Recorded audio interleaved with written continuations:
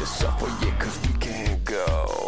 What is it really that is in your head? One little life that you had just died. I'm gonna be the one that's taking over. Now this is what it's like when worlds collide.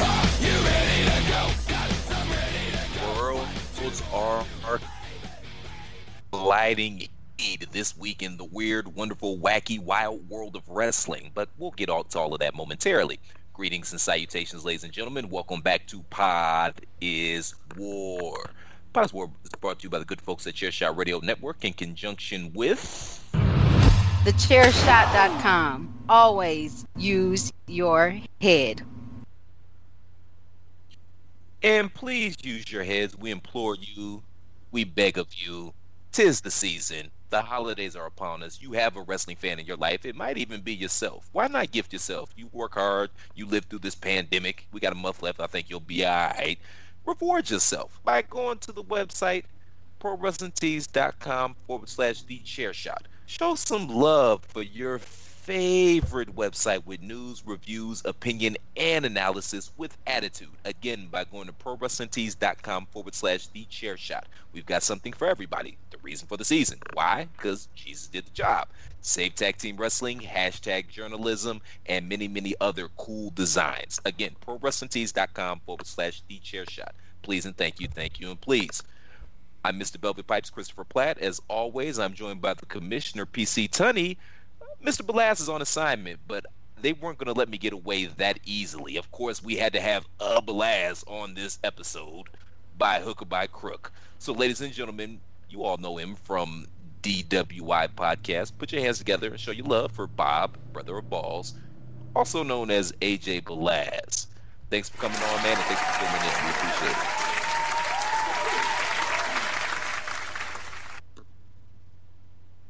I mean, yeah, of course. Since Andrew told me he was off doing something, I went, I might as well since I'm already home. So it's the least I can do for you guys. Well, we appreciate it, and I have to let everybody know. I don't have my normal equipment this week. We're having some renovations done at the Cranbrook condo, so we're hauled up in this Airbnb for the next 6 days, and I don't have my normal equipment with me. Plus, there's a noise ordinance. That's the name of your sex tape. There's also a noise ordinance. I beg your pardon? That's the name of your sex tape. I don't have my normal equipment with me. Pop, I could dig it. But there's also a noise ordinance here in this condominium unit. And, you know, Amber, she's mad scary. Like, she's already come in here one time saying I was too loud. Even though the noise ordinance doesn't start till 10.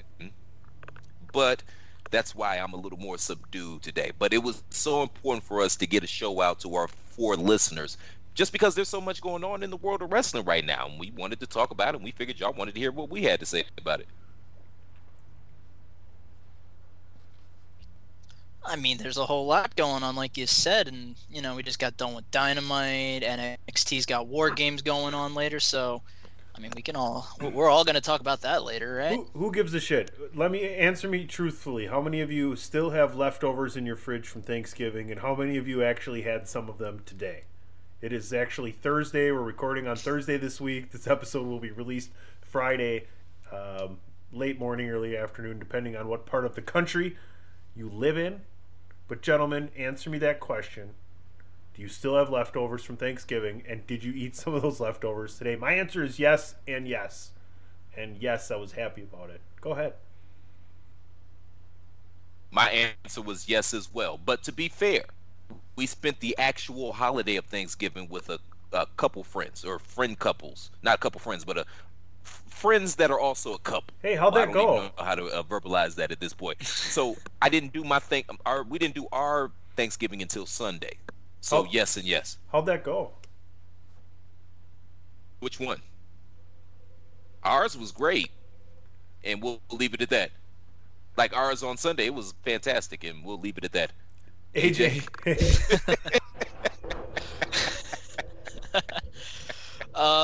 There were still leftovers. I'm pretty sure they're all gone by now, but I think there might be one like dinner roll left or a cinnamon roll or something like that. So yes and yes on my end as well. How did your brother come out with the turkey? Because I tried to give his goofy ass the advice on how to make it last year. He didn't listen to me, and he told me it was hella dry. So did he improve from last year's debacle? No, he didn't. Who do you think made the turkey? So you made the turkey. I did majority of the work, but no, he helped out around. We had like a small little one that we went around and had. So I'm gonna be the asshole and take full credit, but nah, he helped. Well, what is the majority of the work? What are you talking about? Like he picked it up and put it in the oven? What the hell you mean? You did the majority of the work? Yeah, basically. He went here. Yeah, we got the turkey. Here you go. Okay, I guess I have to do the basting and everything. Fine. I'll be honest with you. The turkey is extensive and it takes a long time, and you kind of, I mean, there's a large majority of the time you don't have to really pay attention to it, but the person that does all the sides, that does all the chopping and cutting and mixing and, all the different side things where you got like 8 different ingredients for one thing, that's the person who did the real cooking for Thanksgiving. I'll tell you that. So now we know what PC's contribution to Thanksgiving was. I did. I made 7-layer salad for Thanksgiving, so there you go. All right, not bad. But before we get started, I have to know, man, what is a 7-layer salad, and can you break down all 7 layers for us? I can. So you're going to start with, you can take whatever size container you want, and there's no really cooking needed as far as making the dish. Preparing some of the ingredients, or one of the ingredients, you will need to either use the microwave or you can fry up the bacon on your own. But I like to fry up the bacon and then put it in the microwave to make it even more crispy, and we'll get to why shortly here. But the recipe goes, your choice of salad, you can buy it in the bag, or you can buy and mix your whatever lettuce and whatever kind of greens you like, and you're going to fill whatever container you have about 1/2 inch with that. Then you're going to chop up celery, throw that up on top of there. Green peppers, that's going to go on top of there. Then you're going to take peas and you're going to cover it like with a sheet of peas, where it's not 2 deep or 3 deep, it's just you can't see anything but peas, right? So now that's 4 layers. Now we're going to spread mayonnaise, a layer of mayonnaise, so we can only see the white of the mayonnaise. Then I like to sprinkle some red onion, finely chopped up red onion on top of that.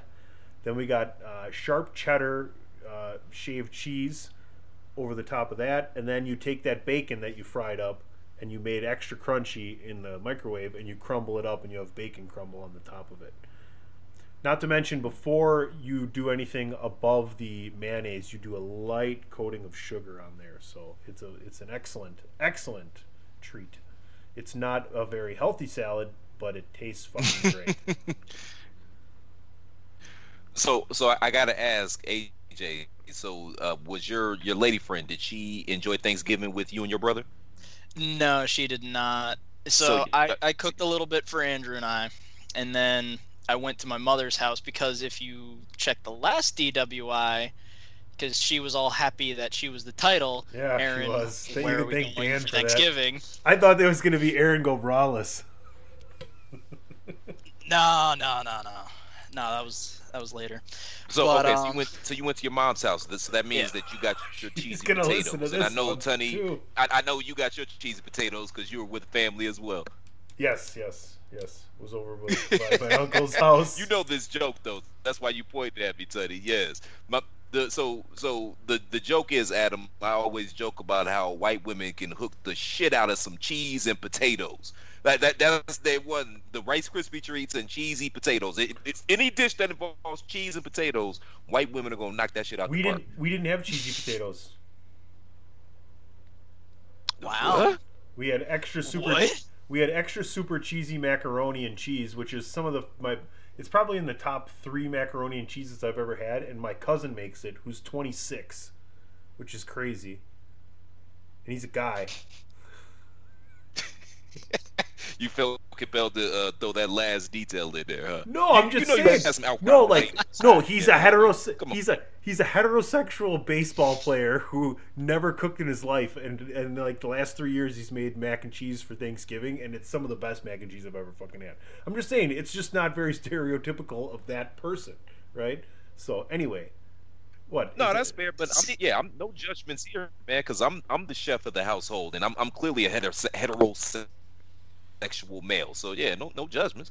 See, the Hell. thing that I took offense with was how old did you say he was? Because that was the thing that I took to heart when you were how old? Listen, usually people, whatever their sexual orientation, gender is, when they're 24 years old and they've never cooked basically in their entire life, and they take on something like a staple like mac and cheese, and it turns into one of your top three when you actually like enjoy food and have gone to nice restaurants and have had food from different parts of the country and things of that nature and know what good food is. Like, that's pretty impressive for someone of that nature, that's young, that hasn't experienced things like that. Okay, I'm just Wow. saying for a heterosexual 24-year-old myself, I've been told that I make some good shepherd's pie and whatnot, so kind of take a little offense to that. I'd have to You try even have it. your brother's side. Like, that's your brother's side yeah, right yeah, there. yeah. Y'all literally Oh, have the you're- same side. How's that even possible? This is gonna That's feel that side that makes me want to choke slam your brother, by the way. this episode's gonna feel I very don't- weird for you, Platt. Very weird. You're used to this by now, Oh, so yes. you know all the stages I'm about Oh to yeah, get, I know. right? Well, I know. I'm to me- usually in like the distance listening. To me, they're very different, but to you, they'll seem very similar because you haven't worked with both of them extensively. Fair enough, man. We've talked enough about food. I'm getting hungry, so before I go make me a plate and pass out from itis, let's go ahead and get to topic one. TheChairShot.com. Always use your head. So now let's go back to 1979. The title was born in Rio de Janeiro. That's in Brazil, for some of you that don't know much about geography. And that's when Pat Patterson won the North American and South American heavyweight championships. Those championships were then merged and became known as the Intercontinental Championship. Hence, Pat Patterson was our inaugural champion. Now, Patterson's legacy is largely attributed to the fact that he was the first Intercontinental Champion, and that made him a first ballot WWE Hall of Famer as he was inducted in 1996. From San Francisco, California, weighing 248 pounds, Pat Patterson. Pat just has a feel for this business like nobody else. This industry is emotion. It's controlling a crowd. It's how people are gonna react, and it's getting that emotion out of them. And that's where Pat's greatest talent lies, is he feels it from the crowd, and he feels that emotion and where they're gonna go. He didn't speak English, and he learned everything he could to make a name for himself, to become a wrestler all over the world. And even at a young age was helping everyone else's match. When the full-time headliners see things like that, they want to work with you. And then the more you work with them, the more you learn. Pat Patterson basically trained and taught anybody over the last 20 or 30, maybe even 40 years about the psychology of how to put together a match.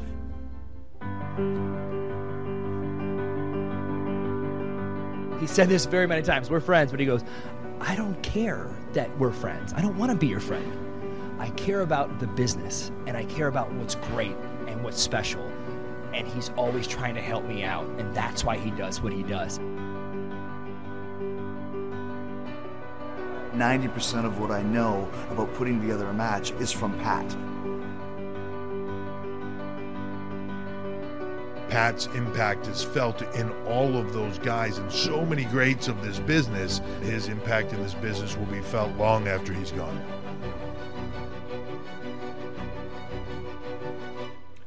Gentlemen, I would like to take just a quick 10 seconds, a moment of silence for one of the greatest wrestling minds in the history of the business.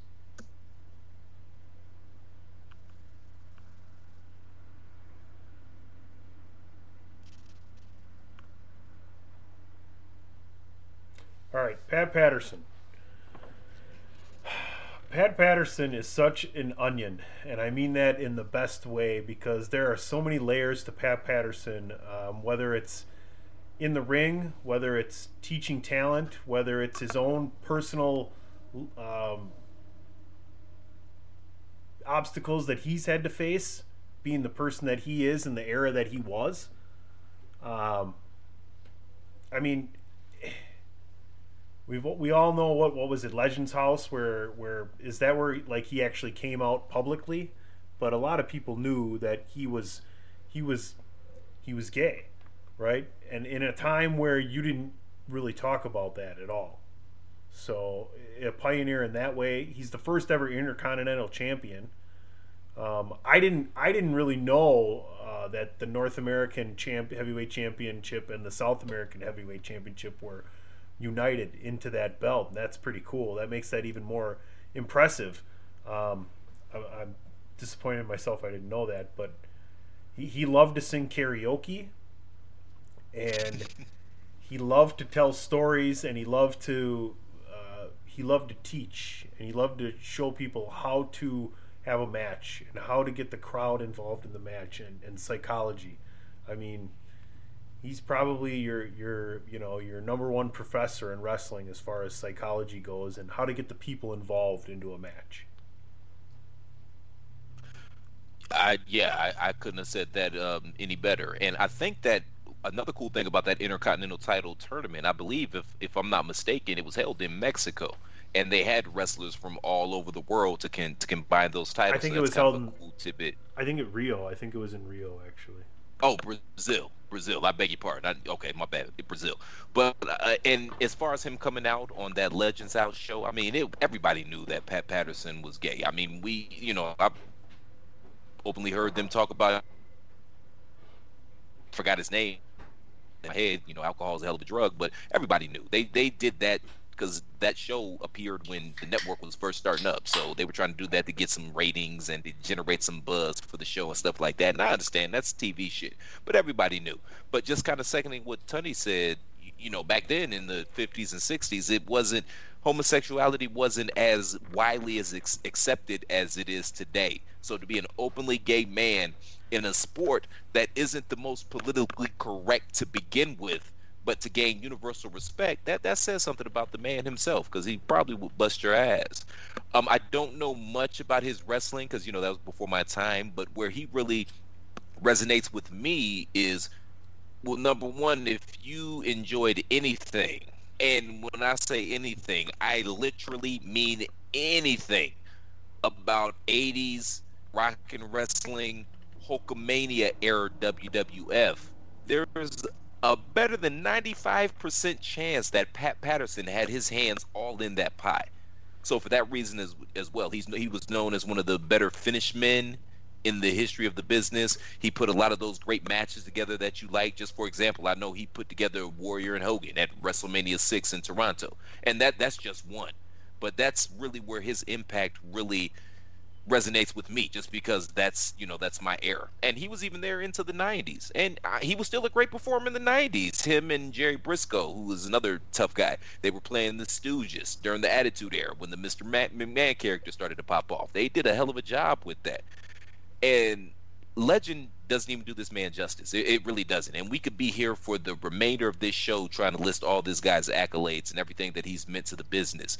On a personal note, he actually gave me one of my more funny, unintended moments of humor in the last 3 years.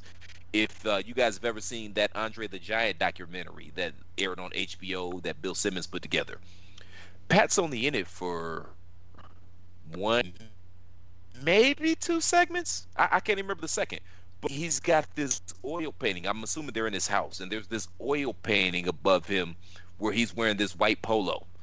And the funny thing to me was, if you pan down to him while he's being interviewed, he's wearing that exact same white polo that's in the oil painting right above him. I don't know, that just tickled me.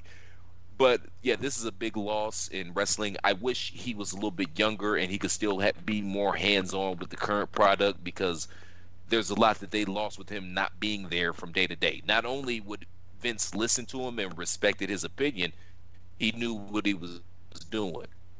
So this is a major loss, and R.I.P. to Pat Patterson. AJ, I don't know how familiar you are with Pat Patterson, because you're a little bit younger than us, but please share your thoughts.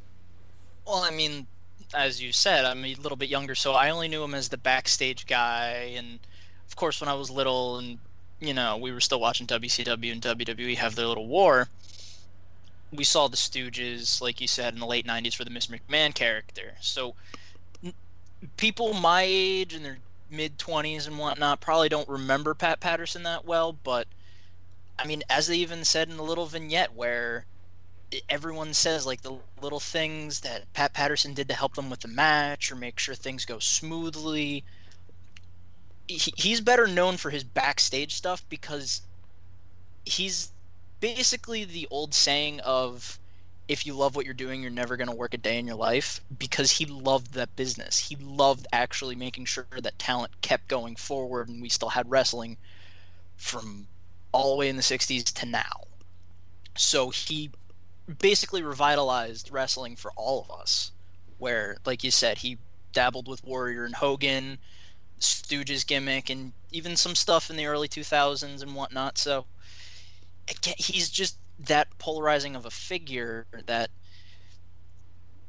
I know that we all said, you know, since he came out on Legends House and everything, but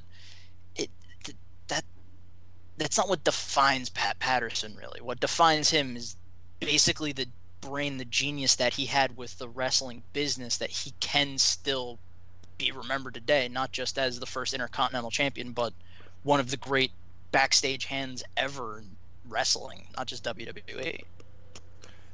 And really, isn't that really what equality means? Like, you're not defined by, you know, who you are per se. You're just a person. And this is what I tell people all the time, and I didn't think I was going to get on this tangent, but I'm just going to go here. I tell people this all the time, man. One of the problems that we have as a society is that we focus so much on our differences when we have much more similarities than differences, just based on the pure fact that we're the exact same species. I mean, you think black bears and polar bears got beef because one of them is black and the other one is white. I mean, you know what I'm saying? But that's one of the things. And you know, once we create a connection from the similarities that we have, the differences, that's what we're supposed to find interesting about each other. You know what I mean? I didn't want to get there. I didn't want to get on my soapbox, but I just felt like that needed to be said because just, you know, piggybacking off of what you said. And Louis, that was the name of his significant other, which he was a barber up in Connecticut, and he actually passed away, shoot, a long time ago now, but that was his significant other. But I'm just going to reiterate this because I can't say this enough. If you were a fan of the WWF in the 80s, if there was anything that you ever liked in the WWF in the 80s, heading into the 90s, there's a 95% chance, and that's probably cutting it low, that Pat Patterson had his fingers in that pie. So just for that alone, you got to give the man his props.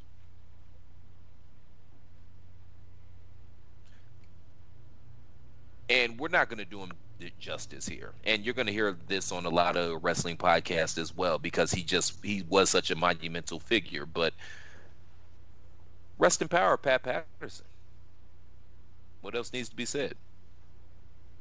Promotional consideration paid for by the following. This is your boy Kenny Killer telling you to make sure you check out thechairshot.com, bringing you breaking news, interviews, podcasts galore, everything pro wrestling. Make sure you check it out, thechairshot.com. Thechairshot.com. Always use your head.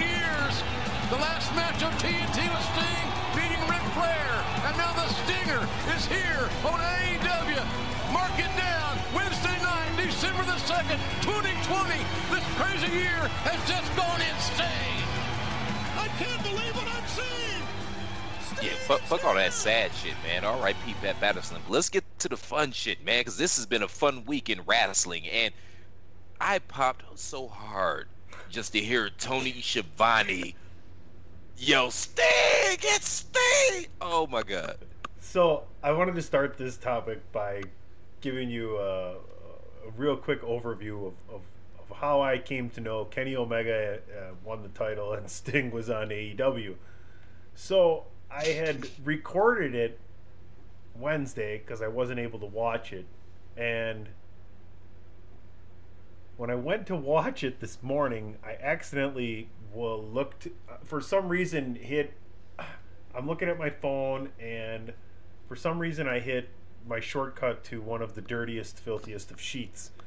For no reason at all, not trying to find spoilers, and I see that Kenny Omega won the title, and I'm like, oh fuck, well that spoiled that for me. I guess I'll still go through it, right?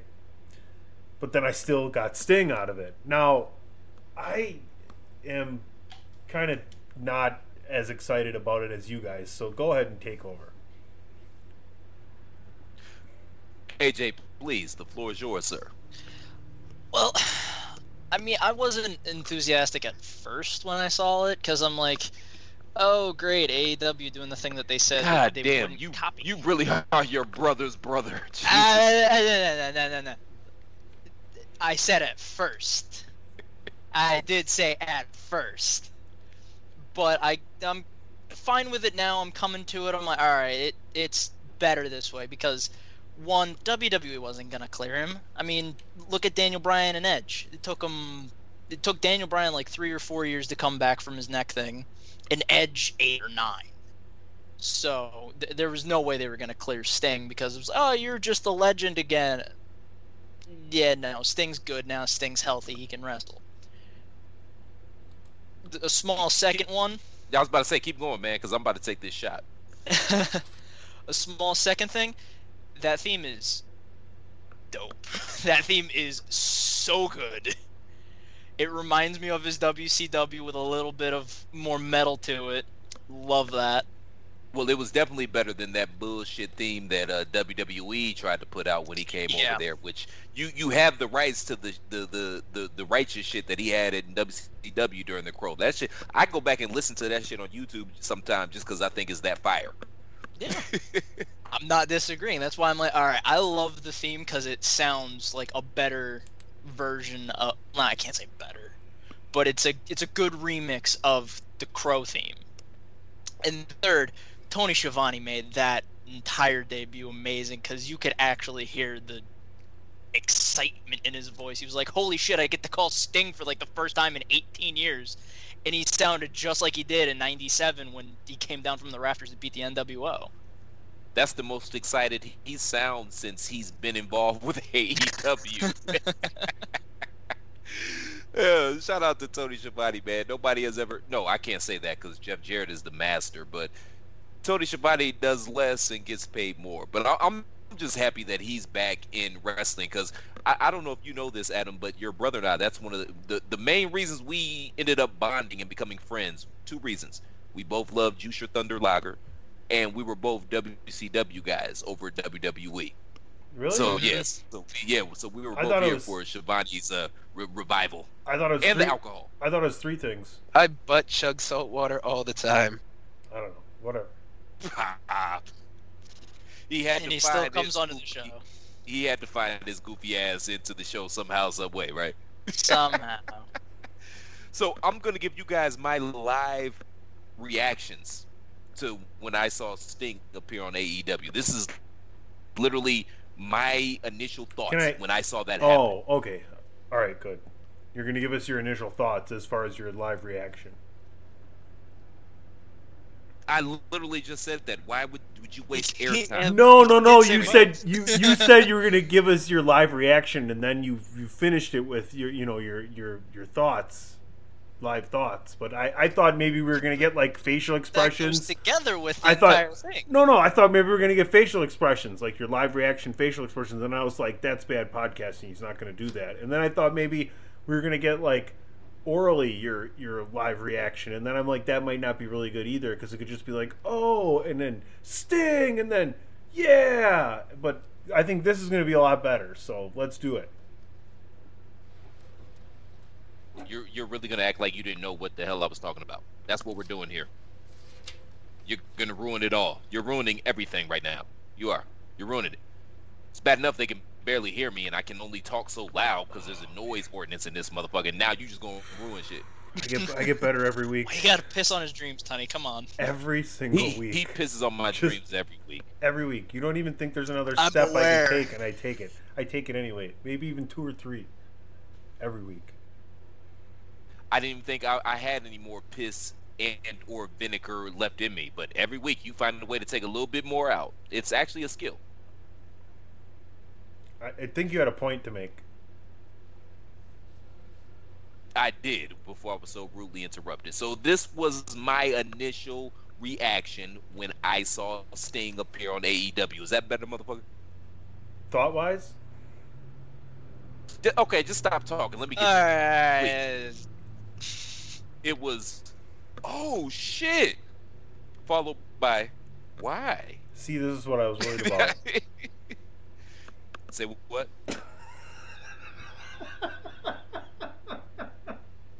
I'm just gonna make my points now. Just keep going. I'm sorry, I couldn't help myself. I'm just gonna make my points now. So obviously, being a WCW mark and a WCW kid, it's always exciting to see Sting. Sting is awesome. Who doesn't love Sting? He's the icon. He's the legend. Everything they call him, yada yada yada. He's all of that. But he's 60-something years old with a bum neck. What is he really going to add to your product at this point in time? I mean, number one, I'm curious to hear, and I don't know if it's going to come out because, you know, the dirt sheets, they're so enthralled with AEW that they keep all of their shit under wraps as opposed to WWE and whatnot. But I am dead ass curious, man, to find out how much money Tony Khan paid to get Sting in there, because we all know Sting loves his money, which is why he spent so much time in TNA, because they were cutting the check. So why the hell not, right? I'm curious to see how much he paid to get Sting on there. And I don't know what he can do. Are they going to, Adam, you alluded to, you think he's going to wrestle, obviously. Because, I mean, it's not like he's the best orator in the world. He's never been the best orator in the world. So you're not going to put him, you know, in that Arn Anderson, that Tully Blanchard, that Taz position to go out there and, you know, cut promos for the talent. That's just not his bag. Maybe they can do this, you know, since this cinematic shit is popping right now, maybe they could do something like that. Like, I can certainly see something where Sting and Mr. Hardy cross paths or cross streams at some point in time in the future. But as much as I love Sting, I don't know if I want to see him wrestle at this point, just because I don't want to see him hurt himself. It's kind of like the Taker thing. Like, you've given us years and years and decades of content that we can go back for $9.99 and go watch. At this point in time, A, you're not who you are anymore, and B, I worry about your health and your safety, because I care about you as a I can't say as a person because I don't know him as people, but just that character. It's like seeing Ali get his ass beat by Larry Holmes or Trevor Burbick or something like that. Like, you just don't want to see your heroes and these people that you idolized growing up go out like that. I'm pretty sure you're right, AJ. He is going to get some sort of match, and maybe they can pull it off like they did ironically enough, the Hogan and Sting match. You know, when Hogan had the bum back. I don't know if it was Hogan's last match, but I know it was one of his last matches, and he didn't take a bump. It was just basically just a brawl, and he didn't take a bump, and it wasn't a bad match, but I just don't want to see him get hurt.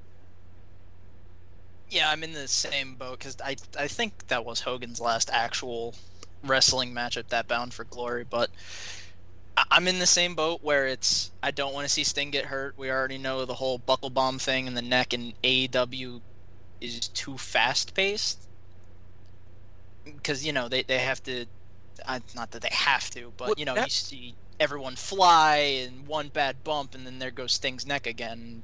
That's a good point too, man. I didn't mean to cut you off, man, but you brought up a great point, so I had to cut you off. But no, that's a really good point, man. That, yeah, their action is so fast paced and so new school, man. Where does he even fit in? I could see him being kind of and they alluded to that, him being somewhat of a mentor to Darby Allin. I mean, because it doesn't take a rocket scientist to see that Jeff Hardy and Sting are Darby Allin's spiritual fathers in this game, right? I mean, more or less, yeah. But I can see him having a match with like Cody or maybe even Darby. So Darby's probably not going to do his like flipping stunner or anything like that. But I can see him doing a match like that and basically giving Darby like the torch. Like, yeah, you're the new face paint crazy person that's in this company. Here you go. But again, what you said, I don't want to see Sting get hurt again. I don't want him to, because I think it's a multi-year contract too. Yeah, I they believe threw that's that what shit I out read. there. Like, what the hell does that even mean, a multi-year contract? I mean, he's on deck for the upper room at this point. He's, 60, 61? That's like 186 in wrestler years. I mean... Hey, as long as you're not Terry Funk, don't tell Terry Funk that. Oh, Terry Funk and Vince McMahon are going to outlive all of us. And Terry Funk, hell, if he could be wrestling somewhere right now, he probably would with his crazy ass. He's been middle-aged and crazy for 60 years. I mean, for a fact it's gonna be. I want to be. One of them's probably gonna say, "No, I want to be cremated and put me in the turnbuckle pad. That way, I'm still wrestling even today." Nice, Bob. Well, it's AEW, man. So they'll put the urn that one of them is cremated into like the casino battle royal or some shit like that, and it'll fuck around and win the battle royal and get a title opportunity. God, I can see that happening. That's the worst part. It's like the DDT heavyweight world belt that they have, All right, which, ironically enough, is in AEW. Can we play a little game? Sure. All right. This is in accordance to Sting. All right, and we'll let AJ give the answer first, and then Platt give the answer second. There's going to be 4 of them, and they're all going to have to do with Sting, and you can give a 1 or 2 word answer. How would you describe, for his career, Sting, the character? I have 1 word for that. I say great. I mean, to take off of my name, phenomenal. I don't even know what the hell you said. What was the question? How would you rate Sting's character? Oh.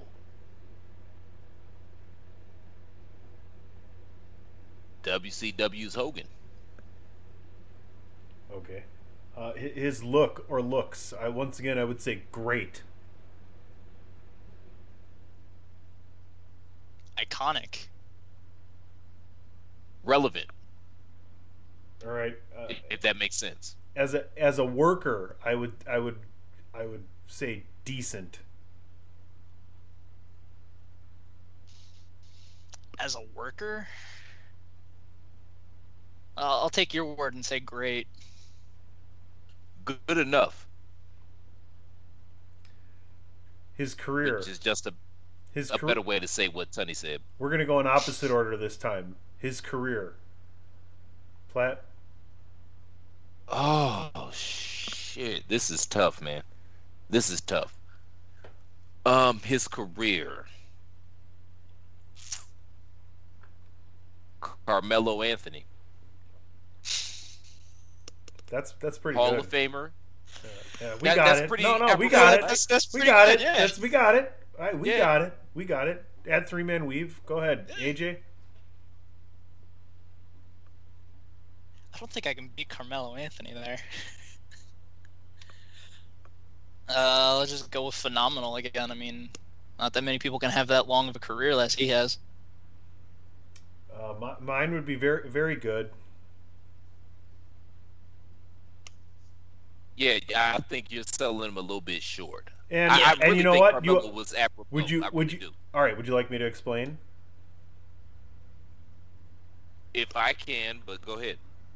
Yeah. If I can't, you can. We'll have plenty of time for you to explain because I will explain on the DWI podcast this week, which will be dropping Saturday morning. So why don't you explain what you think about Sting? I love Sting, just like I love Carmelo. They're both first ballot Hall of Famers without question. But they both feel like there was another level that they could have gotten to, and for whatever reason, they didn't get to that level.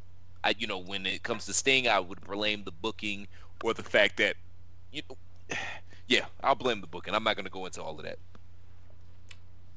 I'll just say I have a lot of. I'll give you the short version so that you're going to listen to this on Friday and you tune in to DWI on Saturday because we're going to definitely talk about Sting then, and I'll get way more in depth into it. But I'll give you this short tease: is I respect Sting. I've been a fan of Sting. Sting is a Hall of Famer, no doubt. First ballot, a Hall of Famer, iconic, everything else, but underwhelming describes a large portion of expectations and things of that nature for Sting and things people wanted. And I'll get into a lot of that and summarize most of it on the DWI podcast. So, two things before we get out of here. Number one, did he really hate WWE and his experience there that bad that he chose to go to AEW? Because, I mean, you could have just rid out your WWE Legends contract or re-up with them, and they would have did some things. You would have made some money. I think maybe not as much money as Tony is throwing at you. Go ahead. What do you think? I think Sting made his money. I think Sting saved enough money. I think he can still make money. He's Sting. He's a guy who can. He doesn't need WWE. If he wants to go do, Comic-Cons and WrestleCons for. Well, I guess there's no people around right now, but he can do AEW and everything else. That's why. I mean, I think he considered WWE and his stint there marred by the injury, unfortunately, because I think you would have had the Taker match. And then I think he, in the end, just kind of pulled it all together and said, you know what? It was a box that I checked off. I did WrestleMania. You know what? I got in WWE. I did WrestleMania.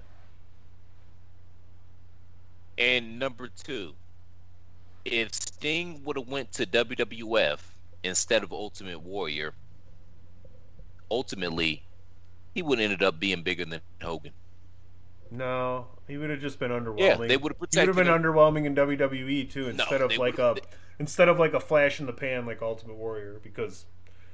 I mean, literally after that run where he lost to Sergeant Slaughter at Royal Rumble, I mean, that was it. It was over after that. There wasn't that second little run wasn't great. I know he had the Macho Man match and Jake Roberts. Well, the reason I say that is because, number one, people like Sting better than they liked Ultimate Warrior. R.I.P., by the way. So people would have went out of their way to make this guy, as opposed to Warrior, where, okay, it's my job, and I'm just going to go out and do my job, number one. Because he didn't have that backstage persona. He was more of a team player than Warrior. Number two, at the time that he came along, him and Warrior came along, man, that whole beach blonde build, face paint, yeah, that was in at the time. That was in. Now, we probably would have never gotten the Crow Sting, but his charisma, his athleticism in the ring, and with the WWE machine behind him, oh, yes. Yes. Is that the match Sting we never ended up being bigger than Hogan? Is that really the match we never got that we should have gotten? Is Ultimate Warrior versus Sting? What are you talking about? I've never said anything like that. No, I said that they flip-flop places. That's no, funny. Nobody wanted to see that shit. Those two guys, yeah, it would have been shit on a shingle. Shit on a shingle. Okay, we have a title. I mean, with the Sting going to WWE instead of Warrior or F, I don't know because. But I think Hogan still would have had that politic where it's like, you're not going to be bigger than me. I don't care. I know that was like in the back of Hogan, the back of Hogan's run in WWF. Well, he was jumping to WCW. They both drew the most money with Hogan. That's where they both drew their most money, was with Hogan. Yeah. I actually agree with Bob, though, because we saw what happened at Starrcade 97, where Hulk totally sabotaged that whole shit. Now, Sting wasn't in the best shape. That's fair. But the way that storyline had played out for that year, Sting had to go over, and he had to go over clean, and he had to go over strong, and they had all that goofy shit going on. So you're probably right. Yeah, because another thing is, with Sting being the Crow, that's what really... I can't say that's what made Sting, but that's what made Sting iconic, where he changed with the times, where it's, NWO took over, everything's edgy, I have to take on this darker persona to actually stop everything, instead of just being, the man called Sting and coming out to his own name. You know, considering that Ultimate Warrior and Sting are not really that far off, what would be a coked out like Crow that Ultimate Warrior could have turned into? Coked out Crow that Ultimate Warrior could have turned in. Give me a second. I'm gonna think of it. Talk amongst yourselves. I mean, it's easy. Instead of the white face paint, it just would have been the Coke itself. Touche. What is the coked out version of the Crow? Like the Turkey Vulture? I feel like it has something to do with Quentin Tarantino. I mean, that works. Yeah. He would have been, he would have been, old boy, he would have been Michael Madsen's character from Reservoir Dogs. Well, let's put it this way. Oh my god, that works. I'll wrap it up like this and move to the next topic, because Ultimate Warrior and Sting have another thing in common, and they have had for a long time now, is they're both of their biggest wins were at the biggest shows against the company's biggest star at the time, and maybe considered two of the biggest wins in each of their company's biggest shows history. I don't know. You agree with that? No, I think Sting's biggest win had to come when he beat Ric Flair for the title. It came a year No, it's too been late. forever. Nobody beat Hogan. Yeah, but it came the thing with the Sting thing is, man, and why it didn't really take off the way it was supposed to is because he got hurt, and he was supposed to be the one to dethrone Flair. Then they threw Luger into that mix, which Luger probably should have won the title, but Flair didn't want to drop it to Luger because he knew who Sting was. Like, I feel like that injury that he got, that kind of set him off course a little bit, and as a result of that, and the fact that they didn't get any heels out for him when he finally did win the title, and they had that weird Black Scorpio shit going on, which didn't make any sense. That's what kind of crippled him. I was just talking about the win. I was just talking about the win itself. I said what I said. Oh, golly. All right. We'll go to the next topic. TheChairShot.com. Always use your head. BetMGM has an unreal deal for sports fans in Virginia. Turn $5 into $150 instantly when you place your first wager at BetMGM. Simply download the BetMGM app and sign up using code Champion150. Then, place a $5 wager on any sport. You'll receive $150 in bonus bets, regardless of your wager's outcome. And if you think the fun stops there, the king of sportsbooks has plenty of surprises in store. Check out daily promotions, same-game parlays, live bets, and so much more. Download the app in Virginia today and get $150 in bonus bets instantly from your first wager. Only at BetMGM. BetMGM and GameSense remind you to play responsibly. See BetMGM.com for terms. 21 plus only. Virginia only. New customer offer. Subject to eligibility requirements. Rewards are non-withdrawable bonus bets that expire in 7 days. Please gamble responsibly. Gambling problem? Call 1-800-GAMBLER. Promotional offer not available in Washington, D.C.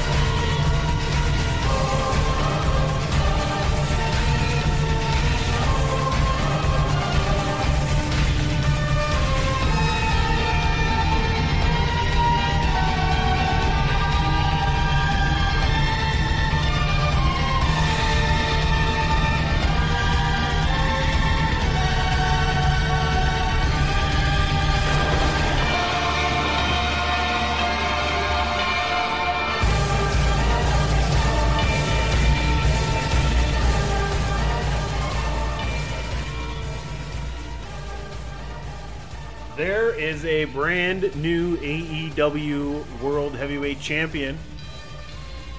And he's not the first one, but his current one. And he is the Omega Man. He is Kenny Omega. And the Elite now holds all the gold, do they not, gentlemen? No, they do TNT title. Yeah. Well, I mean, as far as the Elite to me is the 6-man tag champs, you know. Okay, but that's cool, but it's still not all the gold, sir.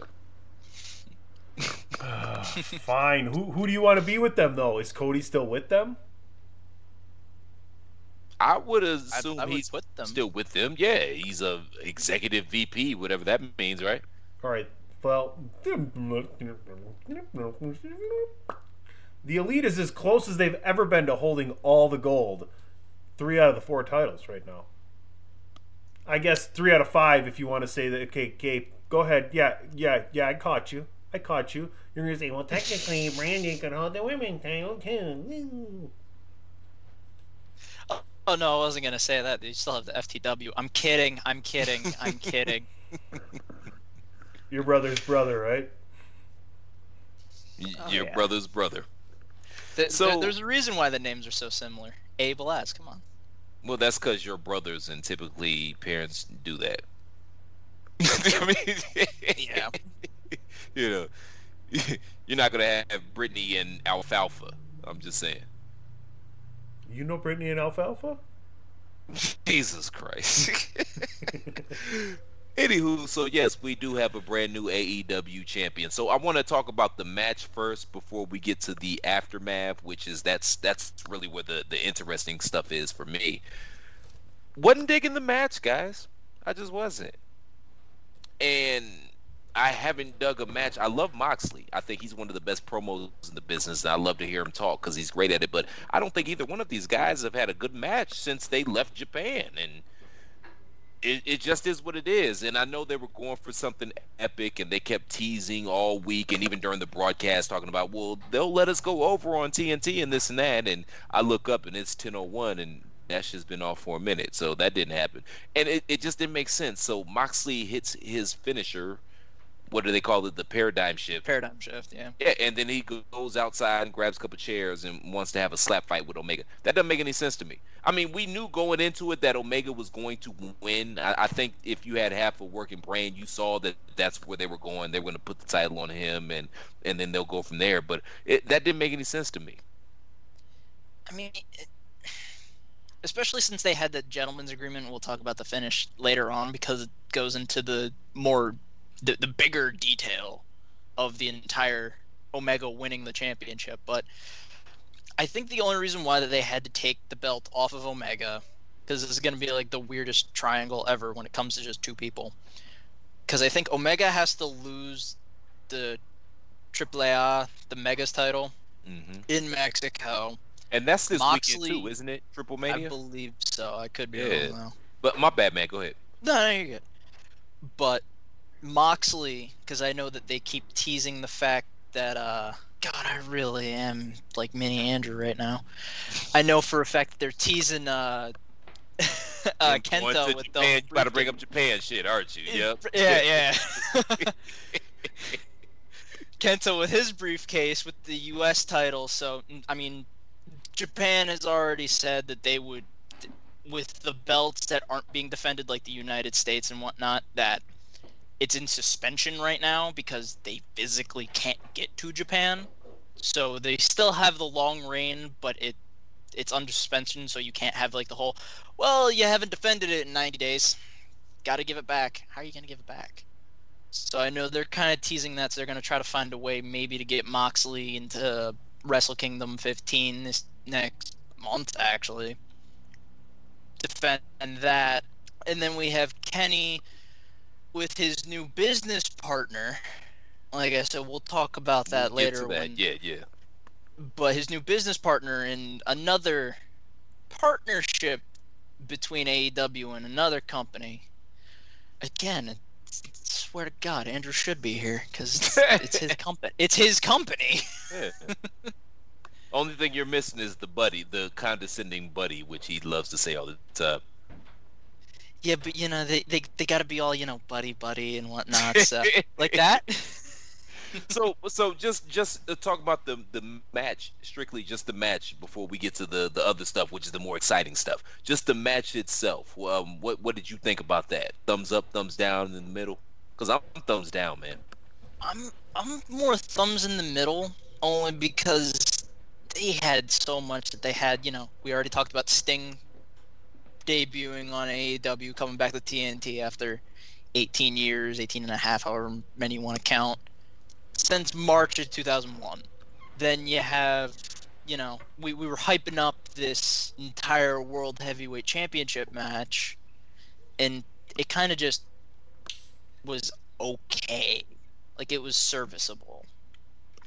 Yeah. So you had Moxley, because the finish was a little screwy. It made sense, but it was a little screwy where Mox hits the paradigm shift into the heaters that they had, and then everyone has to come down. It's like, oh no, Omega's hurt, and then he dabbles more into his heel side where he uses a weapon.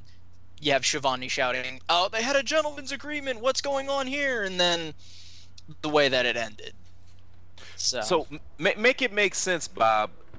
Moxley hits his finish right in the middle of the ring, and instead of going for the cover, he goes and grabs 2 chairs from outside and props up Kenny Omega, and they decide to have a slap fight. I would say that's more like a... Again, I swear I'm not Andrew, but that's more of like a Japan thing where it's, hey, trade blows with me. I want to have this legit one-on-one. I thought it was like a Weekend at Bernie's kind of thing. I thought it was some weird OnlyFans fetish type thing myself. Like, I get the Japan thing when they trade the forearms in the middle of the ring and both of them are putting their nuts on the table, but yo, you literally, Moxley, that same broadcast, you literally said you're the 2 best wrestlers in the world, which means you think you're the first and you think he's the second. So that means you got the second best wrestler in the world beat, and you've got the richest prize in the sport, kayfabe, on the line. You got this Melon Farmer beat, and you're going to go grab some chairs and have a conversation and want to have a slap tickle fight.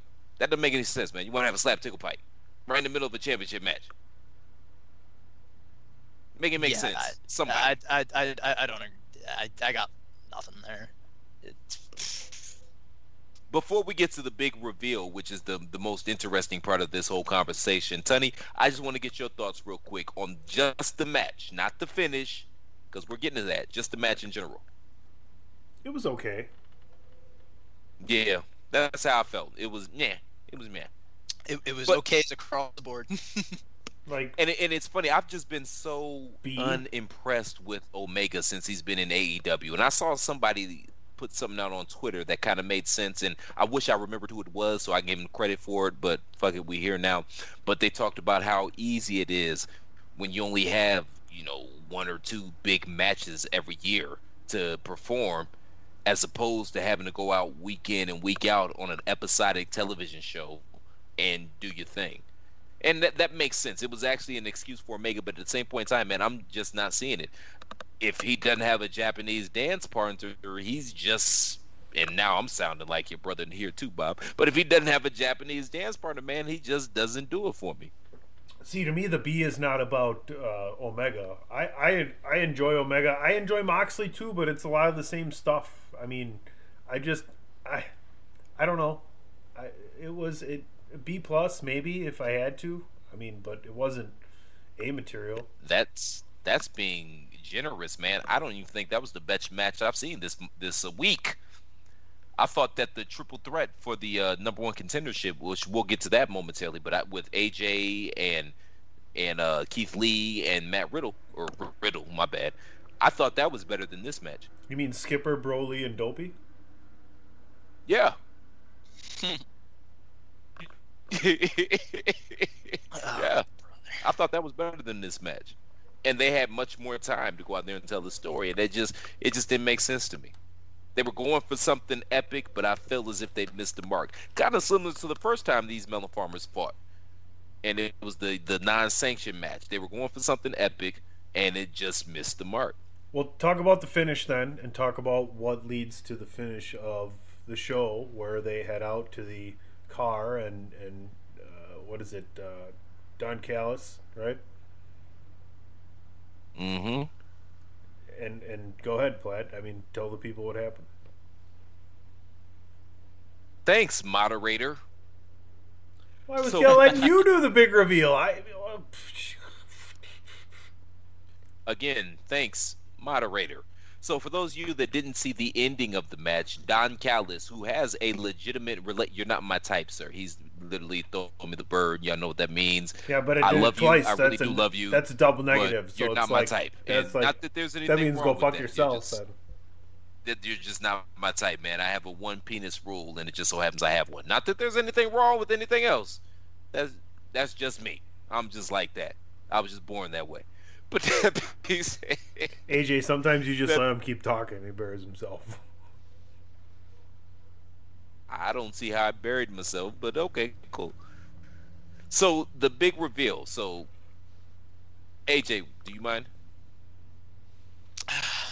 We went from the moderator to the host to the guest, I guess. All right. Trial by fire, man. This is Body's War, man. You got to bring it. I mean, fair enough. So basically, the big reveal: Don Callis was at ringside applauding Kenny Omega, basically being a little cheerleader. Kenny getting hit with the paradigm shift, like I said before, on the outside in the heating vents. Bring a doctor. All the refs came out, and Callis with the microphone just kept telling Moxley he's hurt. We kind of saw what was going on that one. Callis somehow gets the microphone to Kenny. Kenny pops Moxley right in the head. There's a blade spot there, a little bit of color there. 4 V-triggers and a one-winged angel later, we have a new AEW champion. And they're running for their lives. People backstage are saying, what the hell, man? What the hell was this all about? I gotta tell you, the listening audience, if they are doing something and not really paying attention to what they're listening to, or if they're inebriated and they're kind of listening to this in the background, they won't even know that Andrew wasn't even on the show this week. They will think that they're hearing. Not even a little. They'll think that the same opinions, like, the same, crap, you shaved his beard. the same, exact description of the match to get the feel and everything for the opinion. It's all linked together. It's just the Belaz way. That's another thing though, man. Before you continue, that pissed me off about this match. They've been beating the shit out of each other, but all of a sudden a microphone is gonna bust you open. And I have been hit in the head with a microphone by myself, but still, it didn't cut me open. Yeah, but he got him with that part that is the hardwired top part of the microphone. I've hit myself in the head with the hardwired top part of the microphone, and I ain't bust myself open. Well, it just... You didn't Maybe hit. it was the metal boom on the top of it. You didn't hit. It was the metal boom, and he just twisted. You definitely didn't hit. You definitely didn't hit yourself the hard way. Go ahead, AJ. I'm picking this. Please continue. But Don Callis and Kenny Omega go into a nice little car together. A reporter comes up, asks what's all this about. And I swear, like I said, Andrew should be here because Don Callis said, find out Tuesday on Impact what's going on. Dun, dun, dun. That's right, we got a new partnership. Impact and AEW. So, number one, for those that don't know, Don Callis and Kenny Omega do have a legitimate relationship, and they kept banging that point home on AEW last night, that they do have a relationship. Callis is cool with Kenny's uncle, and they kind of trained Omega, so Omega looks at him as an uncle, or at least that's the story they're telling. But I think this is so cool that AEW and Impact are collaborating, because I've said that on these airwaves. Nobody remembers because nobody listens to what I say, but I was saying how all these other promotions that aren't WWE, from AEW to Impact to New Japan to Evolve when they were a thing, to Ring of Honor, to MLW. I think I said MLW twice, but y'all know what I'm saying. All I'm saying is that y'all need to come together in NWA. Y'all need to come together, and NWA, obviously, they've collaborated with AEW, but y'all need to all come together and collaborate with each other and create sort of an alliance. Kind of like what the NWA was back in the territory days, because a rising tide raises all ships. So if y'all can trade talent, keep matchups fresh, and keep just people interested in what y'all got going on, why wouldn't you work together?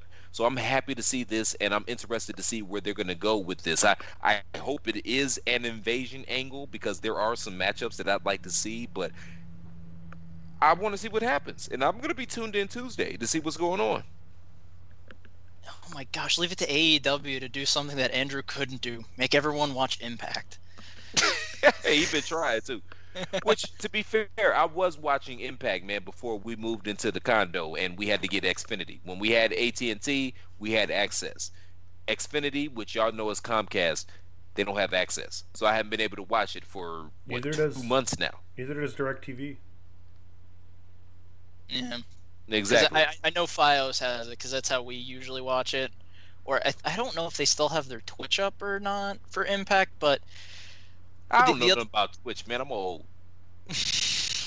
They do have their Twitch up, but I'm old, man. I ain't dealing with that shit. Fair.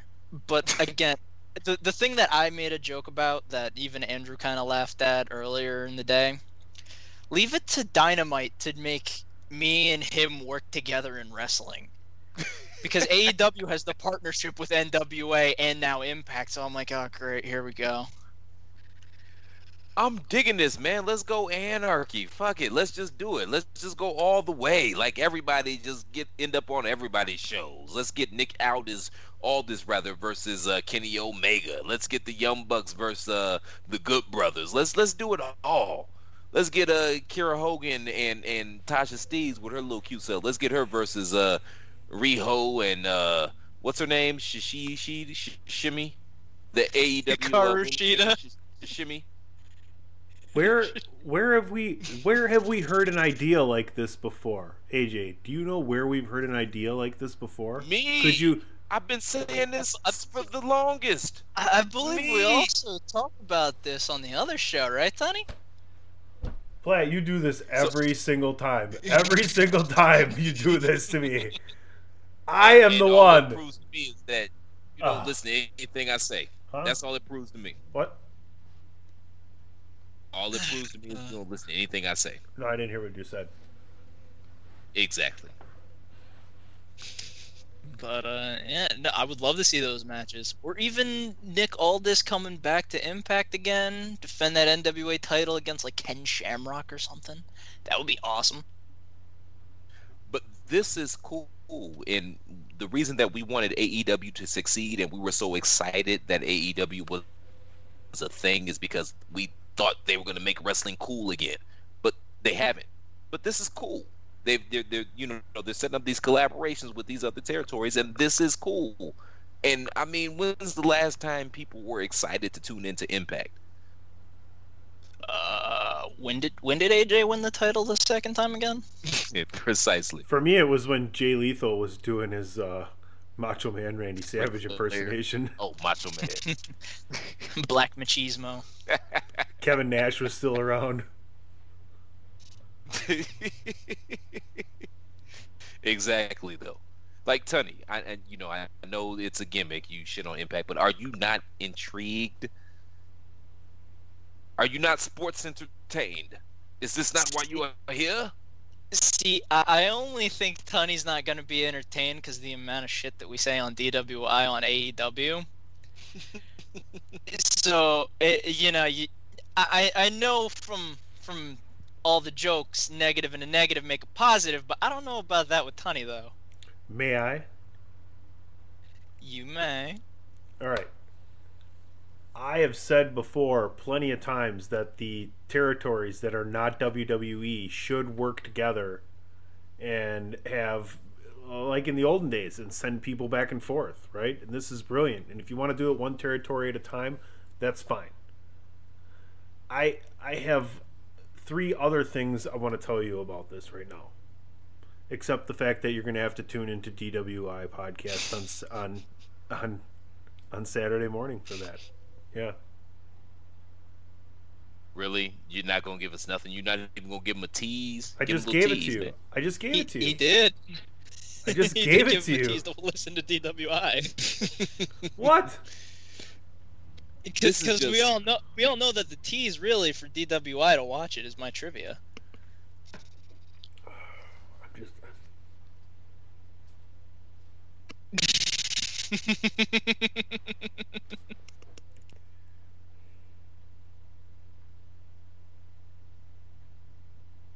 Uh-oh, Platt froze.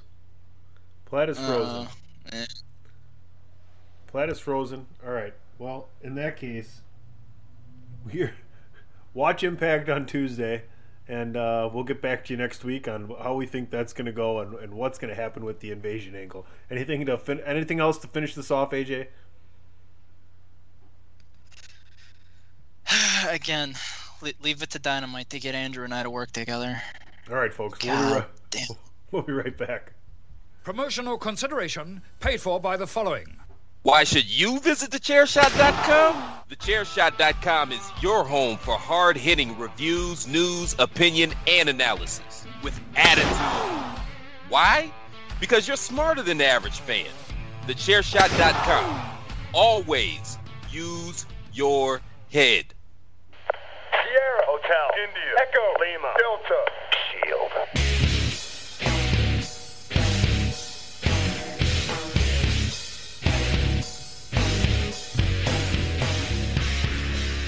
Hey folks, listen up, PC Tony here. Thanks to our new partnership with Angry Lemonade, you can save 10% on physical products and digital commissions using the promo code CHAIRSHOT.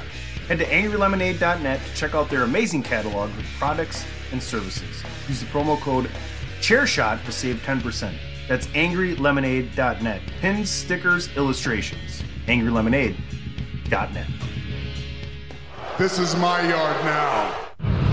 Thechairshot.com. Always use your head.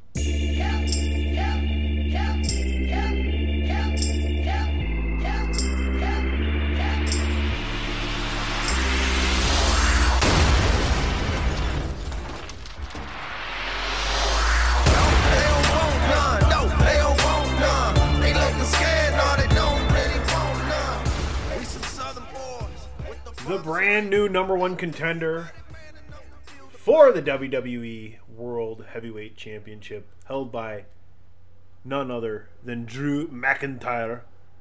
And I've listened to both Belaz's impersonations, and they're both pretty good. I don't know, your brothers might be better, AJ. I want to hear yours again here shortly. But AJ Styles is that new number one contender. And Platt, he's got himself quite the heater, does he not? He does, with the big 7'3" Nigerian melon farmer that could probably whoop everybody's ass. I dig it. I like it. It reminds me of you remember Heathcliff, the cartoon? Oh yeah. So you remember like the first Love 12 Heathcliff. minutes would be a Heathcliff cartoon, and then they'd have like the Junkyard Cats, and Riff Raff was the shortest one of the bunch, but he was the leader of the bunch, and he had the muscle behind him. That's what this reminds me of. Didn't he have a hat?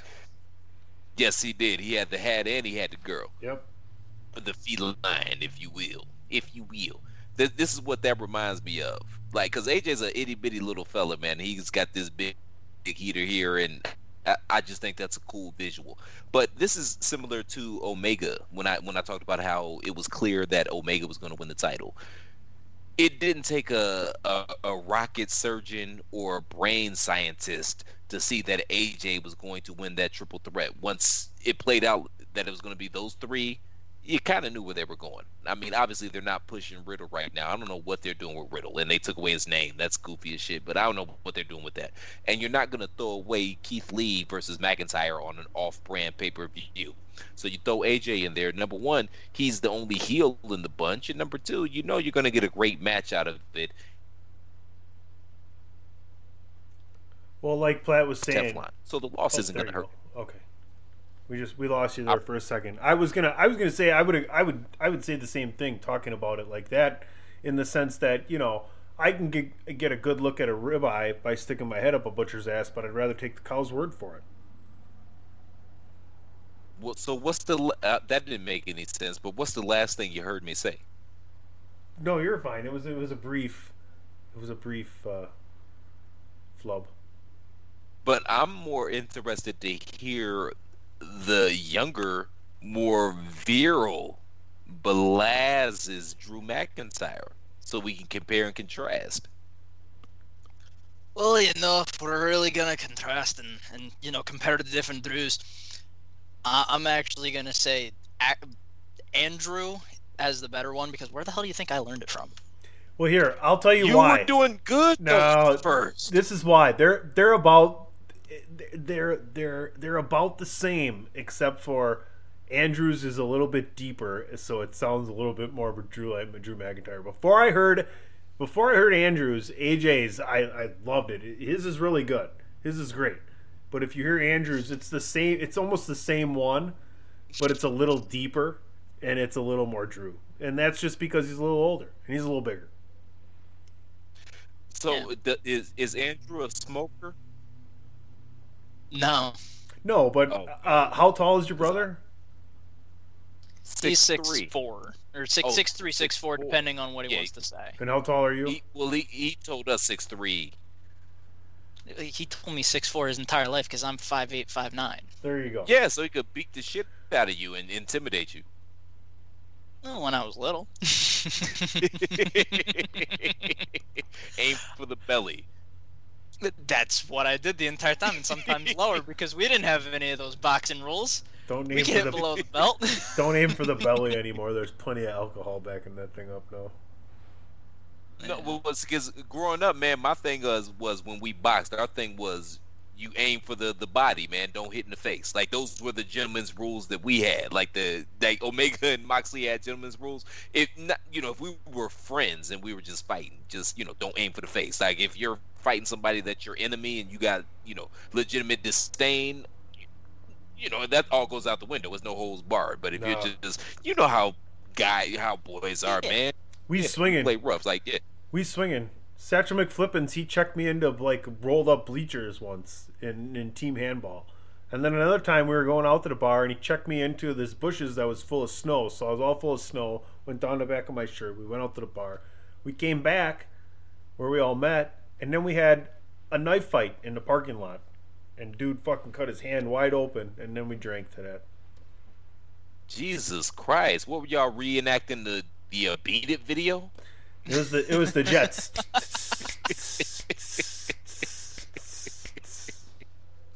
Jesus, that's a true story.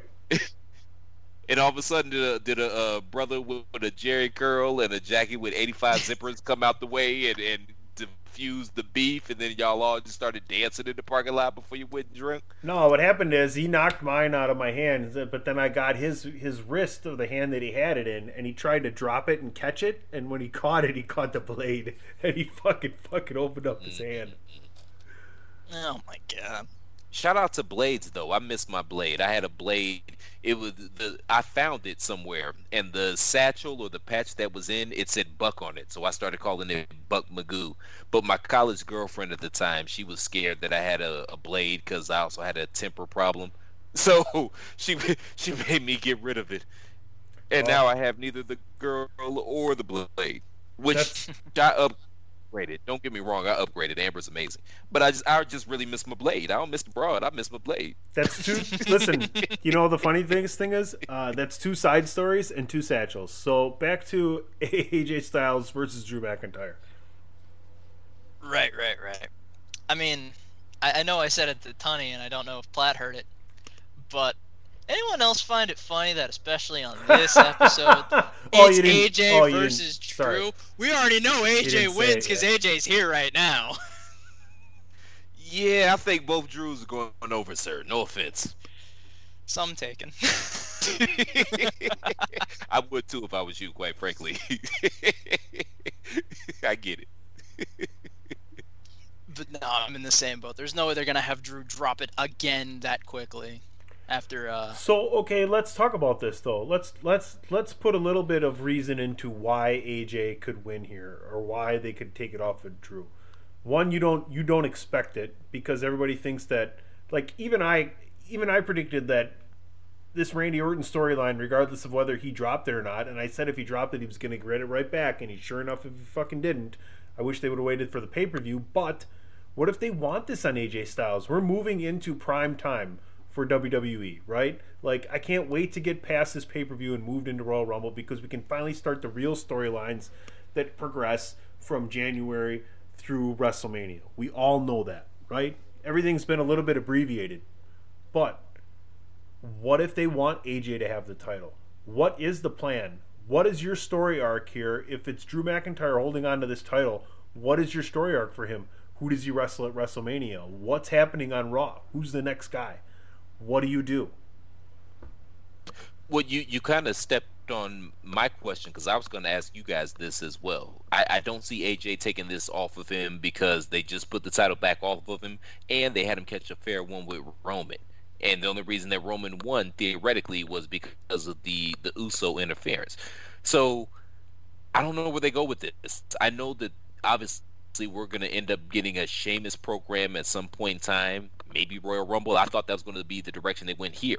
But maybe Royal Rumble. I don't see them having Sheamus and Drew at Mania. That doesn't really make me moist.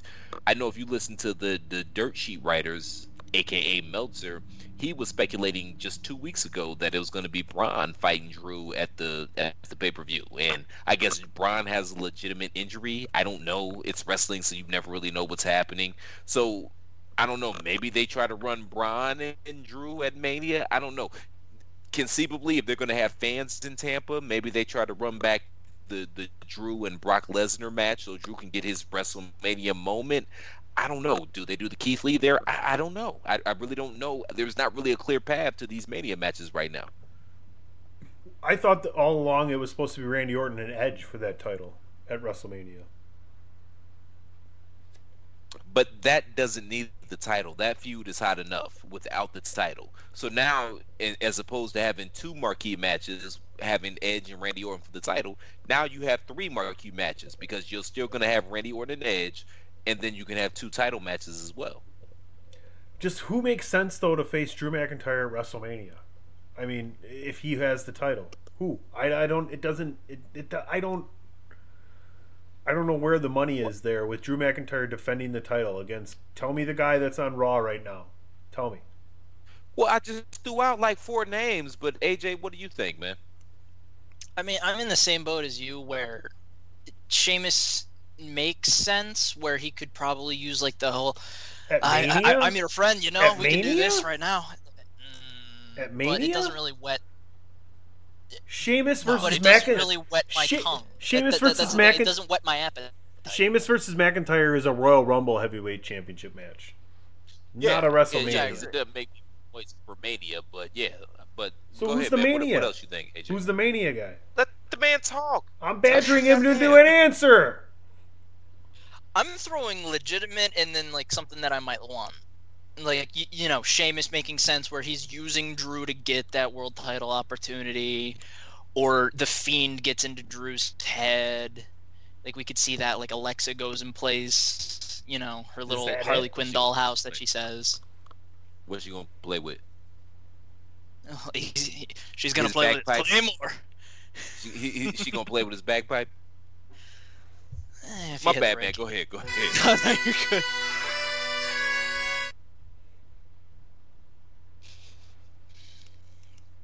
Yeah, I can tell you right now that if that happens, that read's not going to be flat. Damn, that even sound like that. Yeah, and then it sound like Andrew. God damn. But I could see the So does Fiend. I can Raw. Yeah, see they do. Sheamus doing like a whole angle where he's being an ass. Stop with the bits. The bits are for DWI tomorrow. You heard, Ball. Stop with the bits. Yeah. I mean, well, you know, that's just like your opinion, man. And the third one, which is the long shot that I would say, what about Edge maybe winning the Rumble, facing Drew? We might get a little bit of a face versus face dynamic there. I could see that happening. That's a long shot, but that would be a nice little matchup.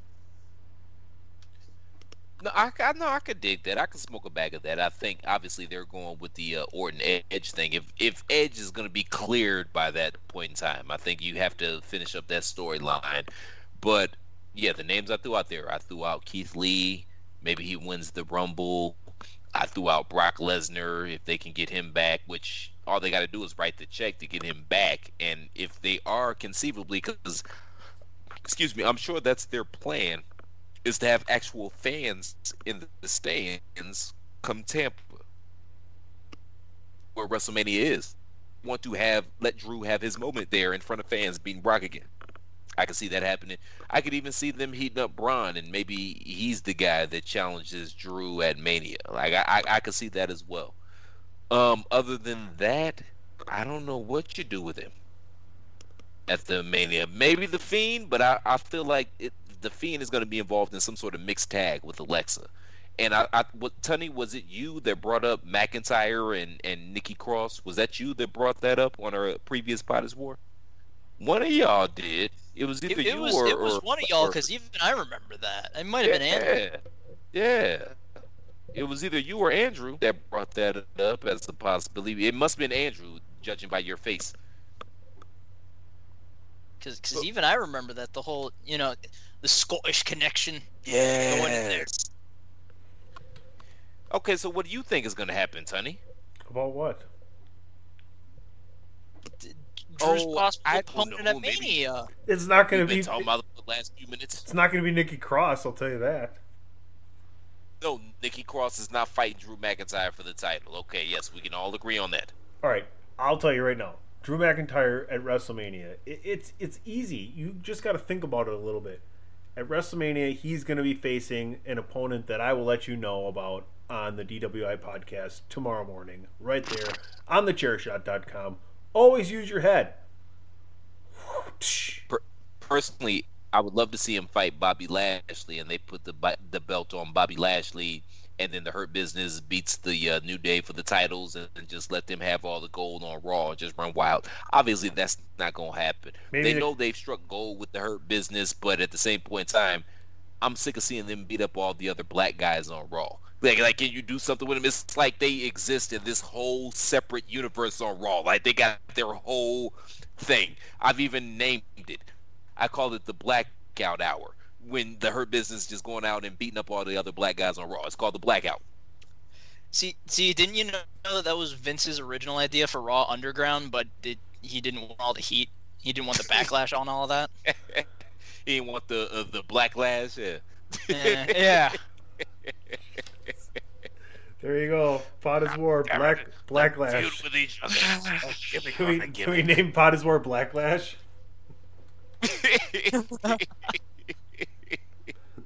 I'm game. I'm just sounds saying, good, man, actually. like, they're one of the best things that you have going in your whole company right now, man, and they're off in their own little universe, just beating up all the other black guys. I'm not going to argue with you. I think I'm still going to name the show Your Brother's Brother, but that's neither here nor there.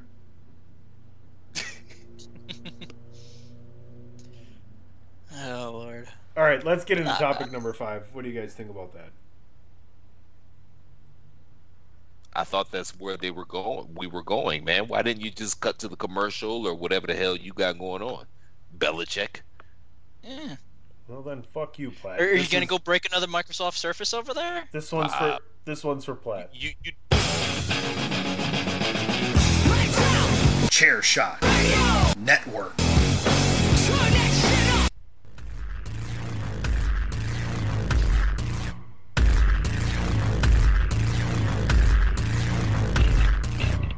You've taken all my pain away and gave me shiny chains. You've taken all my doubts away, replaced it with a shame. You took away all my pride. Yeah, you bet. And then you gave me a brand new start. I'm not afraid. Ladies and gentlemen, it's War Games time once again. That's Hydrochloride by Ghost Main. Isn't that what the president was suggesting we take to get rid of Corona? That was bleach. It wasn't hydrochloride? Hydrochloride? It was something along those lines. I know what you're talking about. I just don't remember the name. So y'all just gonna step on the joke and just no sell it like what I said wasn't You funny? mispronounce Okay, shit cool. all the time. What the fuck do you want me to say? It's part of my charm. You're like, isn't that what's that Urkel guy's name? Jaleel Wright? It's part of my charm, motherfucker. Just before you get to the topic, though, I do have to comment on the younger Belaz. How long is this comment going to be? Can it be long enough for me to get a hair beer? than your brother. Can Like you- it looks like you've got Okay, like some keep sandy red in there. It looks like it has life and body and bounce. That's what happens when you have a woman. You got to make sure your hair look good. Yeah, basically. I mean, we all saw his beard that he had prior, you know. Or does he like call it the hobo beard? He had it. No, that's his I've given up beard. Yes. Well, for the longest time, he also didn't like cut his hair that much. Yeah. So he would call. He Same would say, thing. "It was like, yeah, I'm just going full hobo here." Yeah, we say the same thing. I'm just gonna jerk off by myself until I die. I'm not even gonna try to get a woman at this point. I cut my fingernails. And I didn't it's say hard to that open you my did. beer. You can't say that. So I'm saying There's for it. proof. There's proof I didn't say that you did. The younger Belaz does not necessarily reflect the thoughts and opinions of Christopher Platt on these airwaves. There you go. I got you. He just keeps quiet and keeps thinking to himself.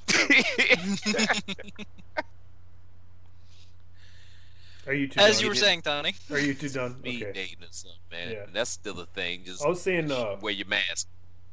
my fingernails, I just cut them and they're too short. I had a problem popping the top on the beer.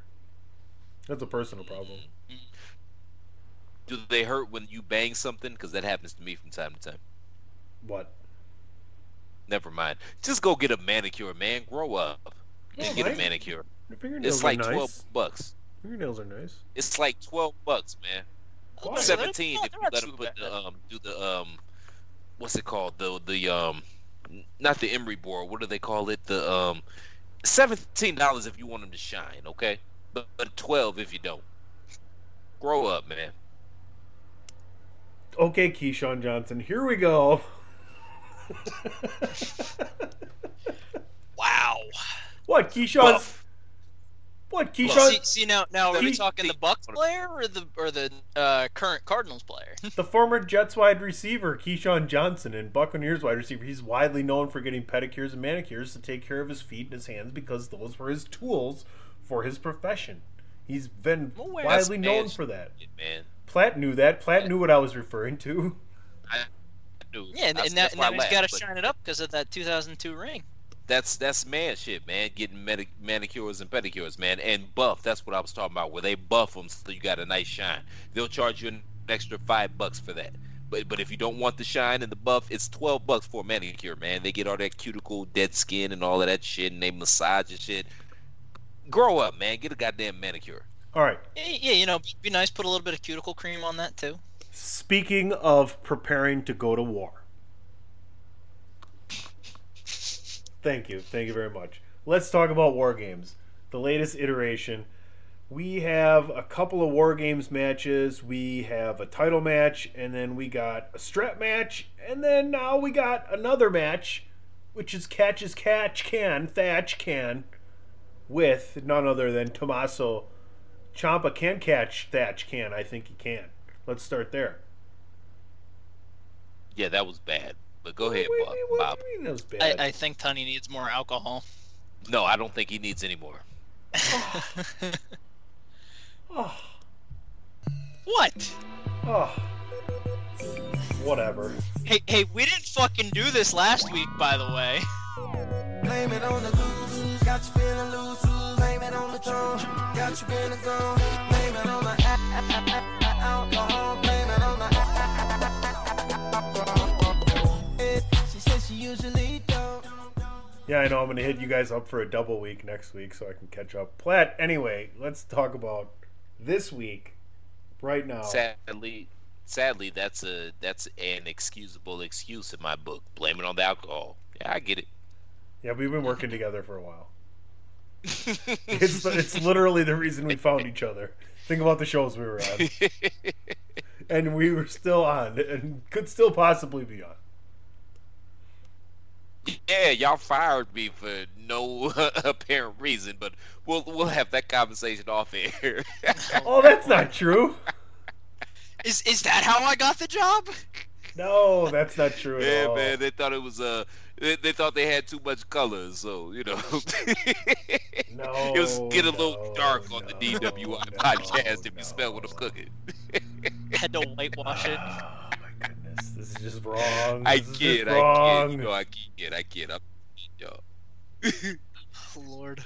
But I mean, as a WCW mark, I'm always excited whenever there's a War Games, and they've done a decent job to try to make this War Game seem relevant. You disagree, Tony? You had something to say? No, I didn't. I just had a cramp in my hand. Honestly, I was like, oh, sorry. So, I know number the gestures are usually that's literally something that just happened, folks. So, number one, the Undisputed Era is awesome. I think we can all agree on that. I think it's undisputed. Number two, Pat McAfee is doing God's work right now. He's such a throwback as a heel. He's cutting some of the best promos in the entire wrestling industry right now. And he's athletic enough to pull off a decent match. I love Pete Dunne. Only Lorcan and the other bald-headed guy, yeah, whatever. But they've done enough to make them seem like incredible threats to the Undisputed Era. And I'm interested to see what McAfee is going to do in this match, because you know he's going to do some crazy shit off the cage. So that'll be interesting. And it's War Games, and Undisputed Era, all them guys could work. So it's going to be a fun match. Everything else on the card, yeah, whatever. But it's NXT, so I'll give them the benefit of the doubt. They know how to put on good pay-per-views. The Leon Ruff versus Damian Priest versus Johnny Cleveland. I'm a lot higher on Damian Priest, AJ, than your brother is. I think that guy could go to the main roster right now and be a big deal. Didn't Leon Ruff get engaged to the referee? Yes, he did. The black referee, and congratulations to him. And Leon's got something.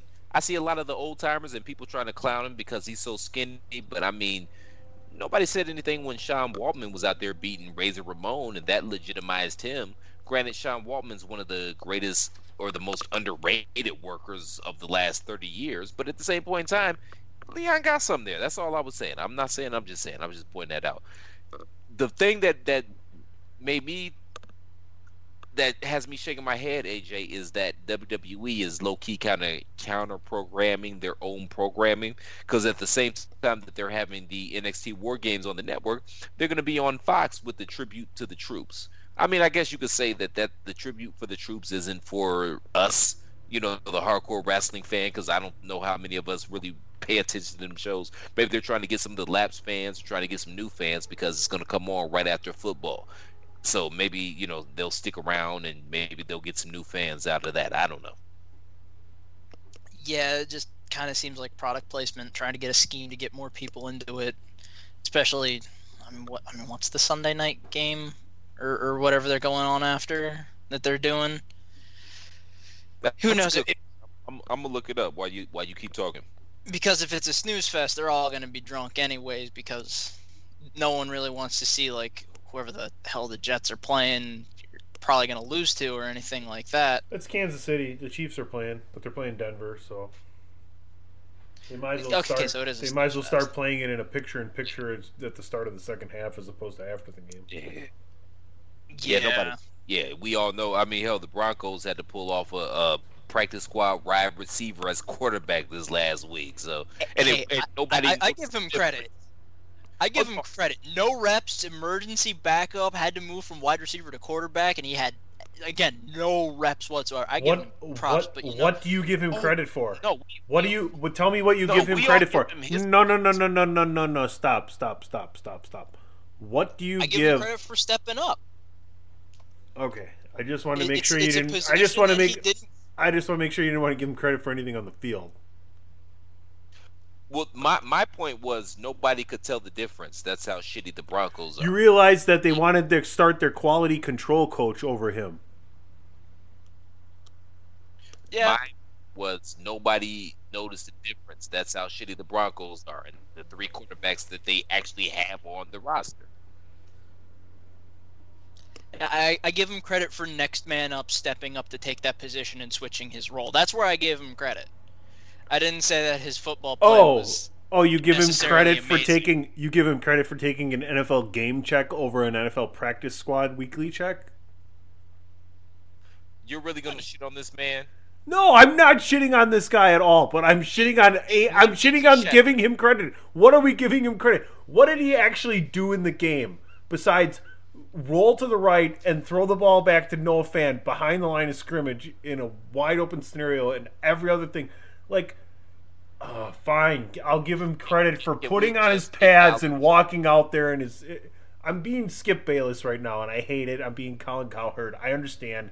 I'm hating it as I'm doing it. But honestly, like, as far as, like, in the game, what did he do? He played fucking Division I college football. He couldn't complete more than one pass? It's the Broncos, man. Have you seen what they have on the roster? They wouldn't have done much better, quite frankly. Anyway, what were we talking? Oh, yeah, War Games. I don't know why you guys keep goading me into having these, War Games, anyway. Sports entertainment, not sports. Sports entertainment. Torrid opinions. Where sports meet entertainment, right, Tony? Exactly. Hey, while you're listening to the show, open up that internet browser and head on over to thechairshot.com. We have sports, entertainment, and sports entertainment. Something for everybody. Thechairshot.com. Use your head. See, that was good product placement. But... And then head on over to prowrestlingtees.com/thechairshot. Every t-shirt makes a great... Great. Right on. Yeah, that was pretty cool. You know I had to get the Platt Pla shirt. It makes a great stocking stuffer, especially coming up this weekend for good old St. Nick. Use the promo code St. Nick. But go ahead, AJ. But War Games, that's what we're talking about. That's the next event that's coming up.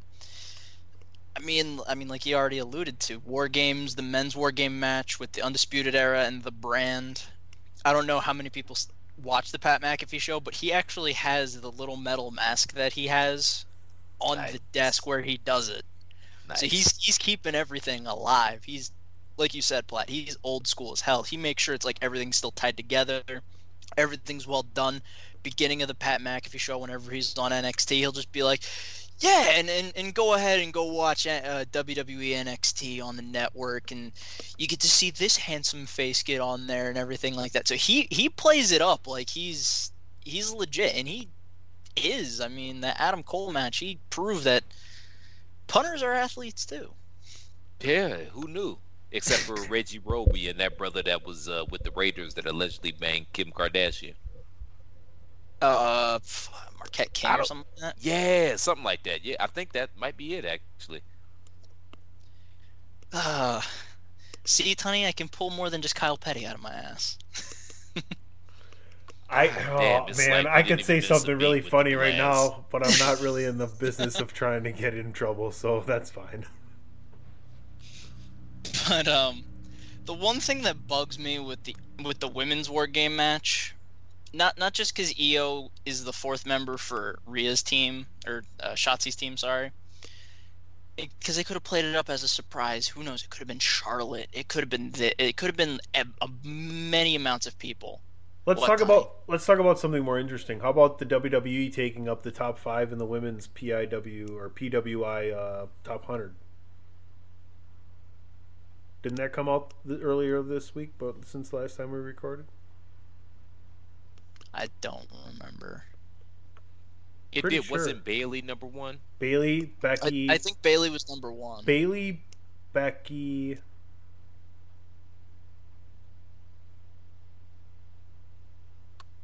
Asuka. Bayley, Becky, Asuka, Charlotte, Sasha. That was the top 5. Yeah, Sasha's a little low, but Nia, it's cool that. Where do you think Nia Jax was? She should have been top 10. AJ? If you say 6th, I'm going to be a little skeptical, but top 10 sounds good. Because I know Andrew said it many a times. But for some reason... This is not a joke. She was 69th. Nice. Hey. No, but that's how low on the list she was. I couldn't believe it. Oh. Yeah, I can't find 68 better women's characters than Big Fine. All right, thought I'd throw it out there. But I know Andrew said it, but with Baszler, they're making Nia enjoyable. Where the whole putting Lana through a table thing, where it's like, yeah, welcome to Team Raw. Psych, put you through the table a ninth time in a row. And stuff like that. They actually make her enjoyable to watch. But we're not talking main roster. We're not talking Raw, SmackDown, NXT. They could have had like a bunch of different people be like the surprise fourth for Shotzi's team, where you could do that little rub where Rhea's on the team, Charlotte can join in. It's like, yeah, we had a great match at Mania. Let's I'll return the favor and help you guys out, or something like that. I know they're probably saving Charlotte for the Royal Rumble, but am I the only motherfucker that realizes that everyone knows where Shotzi's garage is for some reason? Is that a euphemism? That is not a euphemism. As much as I love Shotzi's Blackheart, that's not a euphemism. It's weird because the women's match seems so thrown together, and Toni Storm as a heel, I have no idea how that's going to work. What male wrestling fan is going to legitimately boo Toni Storm? I mean, if you have something pressed against that cage, I don't think anybody. I don't think she's that good. See I don't think she's that good in the ring. Well, we're gonna find out. No, I don't think she's that good in the ring. No, I'm not saying. I'm not saying like I don't think she's gonna be that good in the ring. Like, no, I don't think she's good in the ring. Well, I mean, she's number one. She's very, very young, so she's got time to mature. But she has star power. She has a star quality about her. It just is what it is.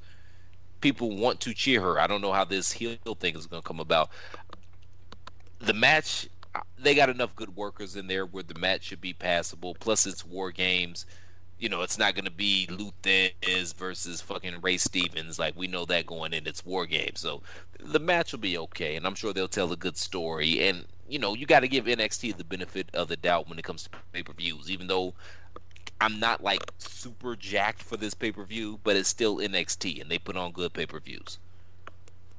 Yeah, and I completely agree, because the triple threat for the North American title with Leon Ruff, Gargano, and Priest, I mean, as you said, Andrew's only skeptical because we watched him in ROH where he was Punishment Martinez, yeah, and all that, and then out of nowhere it was just like kind of fell short. Where he's got the look, he can wrestle. I think one of Andrew's main things that is also one of my main things about him is he relies way too much on that fandom of the Outsiders. What do you mean? He's got the Nash tassel pants. He comes out with the blood drip jacket. He uses the Outsider's Edge, Razor's Edge, however you want to remember Scott Hall. But he dips a little too deep into the Outsiders well a little bit. Everybody bites everybody, exactly. But he's nothing's original anymore. Yeah.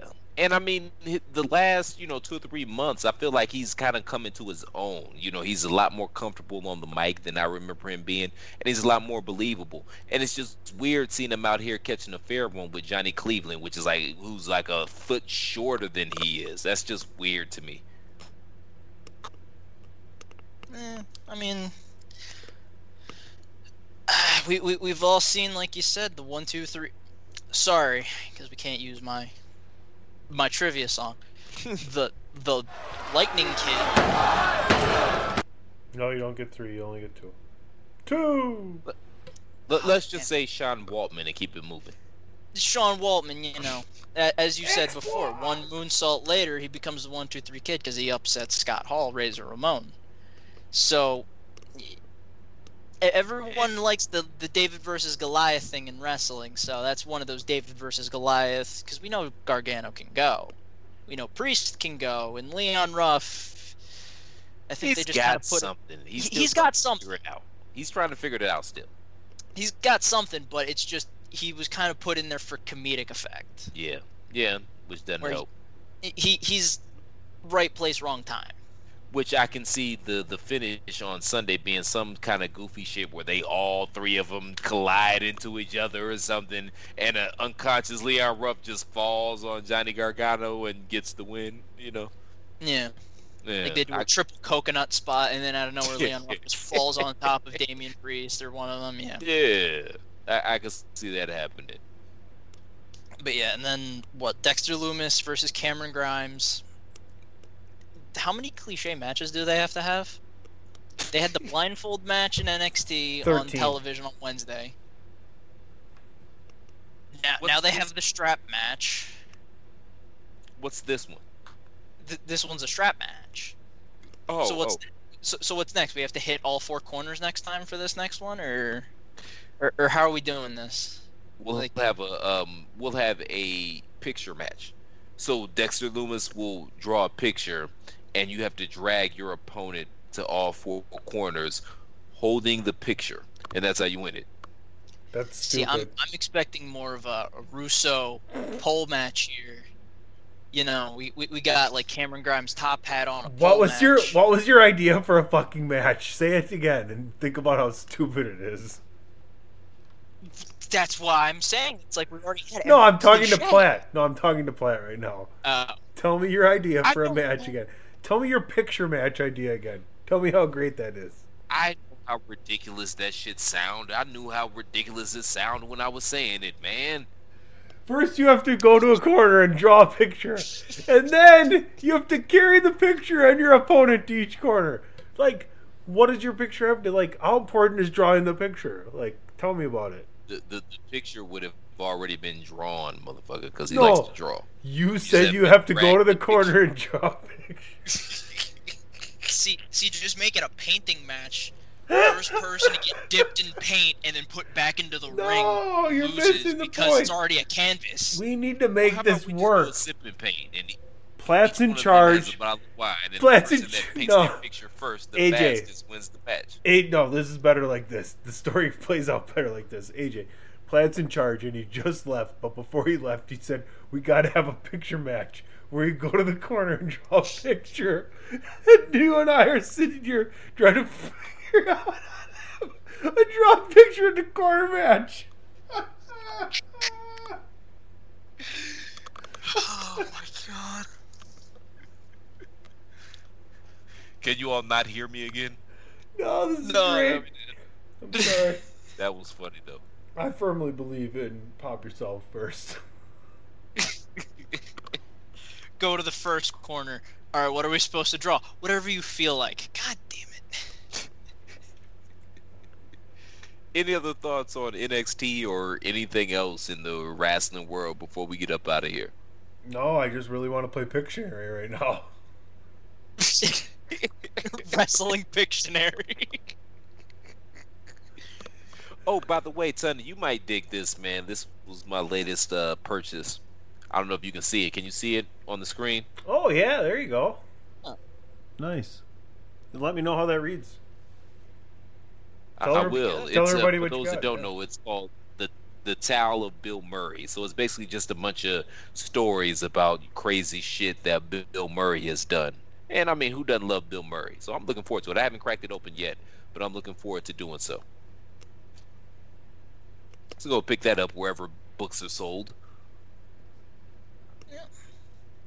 I mean, I can't top that. I'd probably get that book myself, but I think we're all out of alcohol or something like that. Yeah. This is my part, kid. Don't worry about it. I'll take you home. So I'll leave it to the professional. All jokes aside, though, AJ, man, it's been a pleasure chopping it up with you, man. I've had a great time. Thank you for filling in for your brother. Seriously, I really do appreciate it. And just to show my appreciation, we're going to let you go first, man. Why don't you let good folks know where they can find you? And I appreciate that. So you can find me on the Twitter machine at IWC Wait, no. Blast. You can find me on Twitter at PhenomenalAJB in all caps. You can also find me on thechairshot.com, as I already joked about earlier. I'm the NWA guy. I cover NWA, United Wrestling Network, UWN. I know they're on their holiday hiatus, so they're not going to come back until next year, but I'm still covering all of that. I know NWA has had Shockwave on their YouTube where they're showing matches from Primetime Live for UWN on their YouTube page Tuesdays at 6 p.m. Eastern. So you might see me revise some of my reviews and whatnot on there. Again, thanks for coming on, man. We really do appreciate it. I wish my sound would have been a little bit better, but situations and circumstances, and we'll have you back on. Tunney, where can they find you, sir? You can find me all over thechairshot.com. You can find me at PC Tunney on the Twitter, and I want to let everybody know that there's more holiday fun and hijinks coming your way. We got holiday episodes from Pod is War, DWI Podcast, Bandwagon Nerds, Three Man Weave, everything else that's going on over there at thechairshot.com. And, gentlemen, I've just been informed today, and I'm sure you both would be more than welcome as guests, that the annual Swaggy Awards will be happening again with Big Dave, Attitude of Aggression. So I will both keep you in the loop.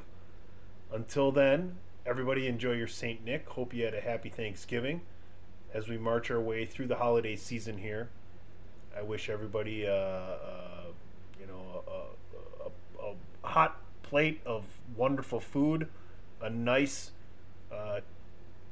adult toasty beverage if that's applicable to you, and some good company.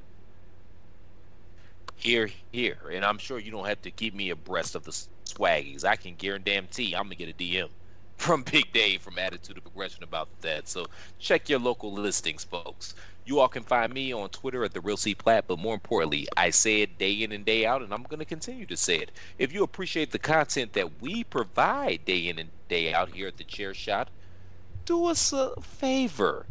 Show us some love. It's the holiday season. You're spending all types of money on shit that you don't even care about for people you don't give a shit about. You care about us because you're listening to this. So go to ProWrestlingTees.com/TheChairShot and pick up an official Chair Shot t-shirt to make sure that we can keep providing that content day in and day out that you love so much. 'Tis the season. Please and thank you, and please. TheChairShot.com. Remember, we're not just a website, folks. We're a movement.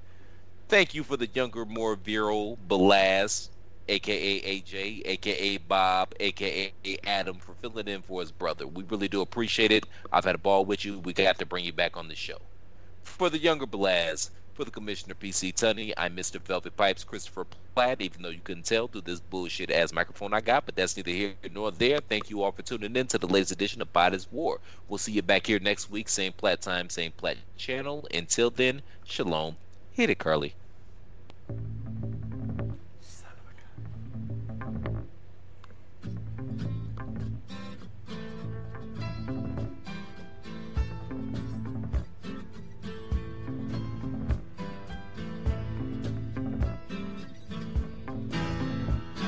You walked into the party like you were walking onto a yacht.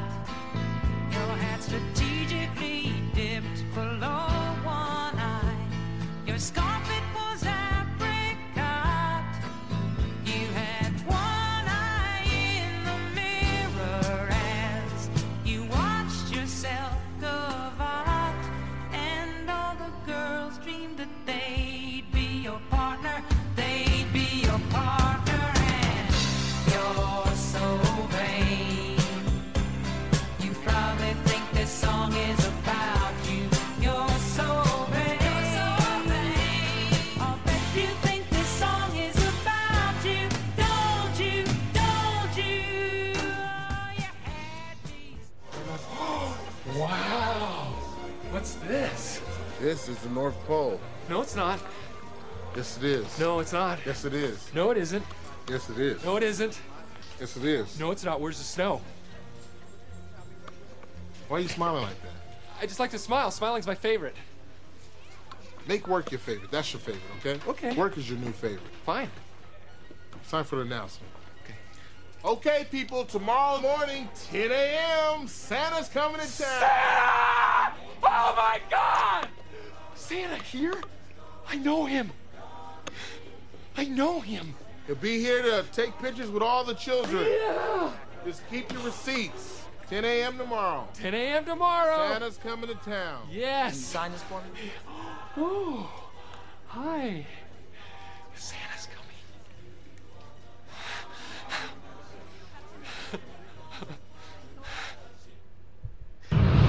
TheChairShot.com. Always use your head.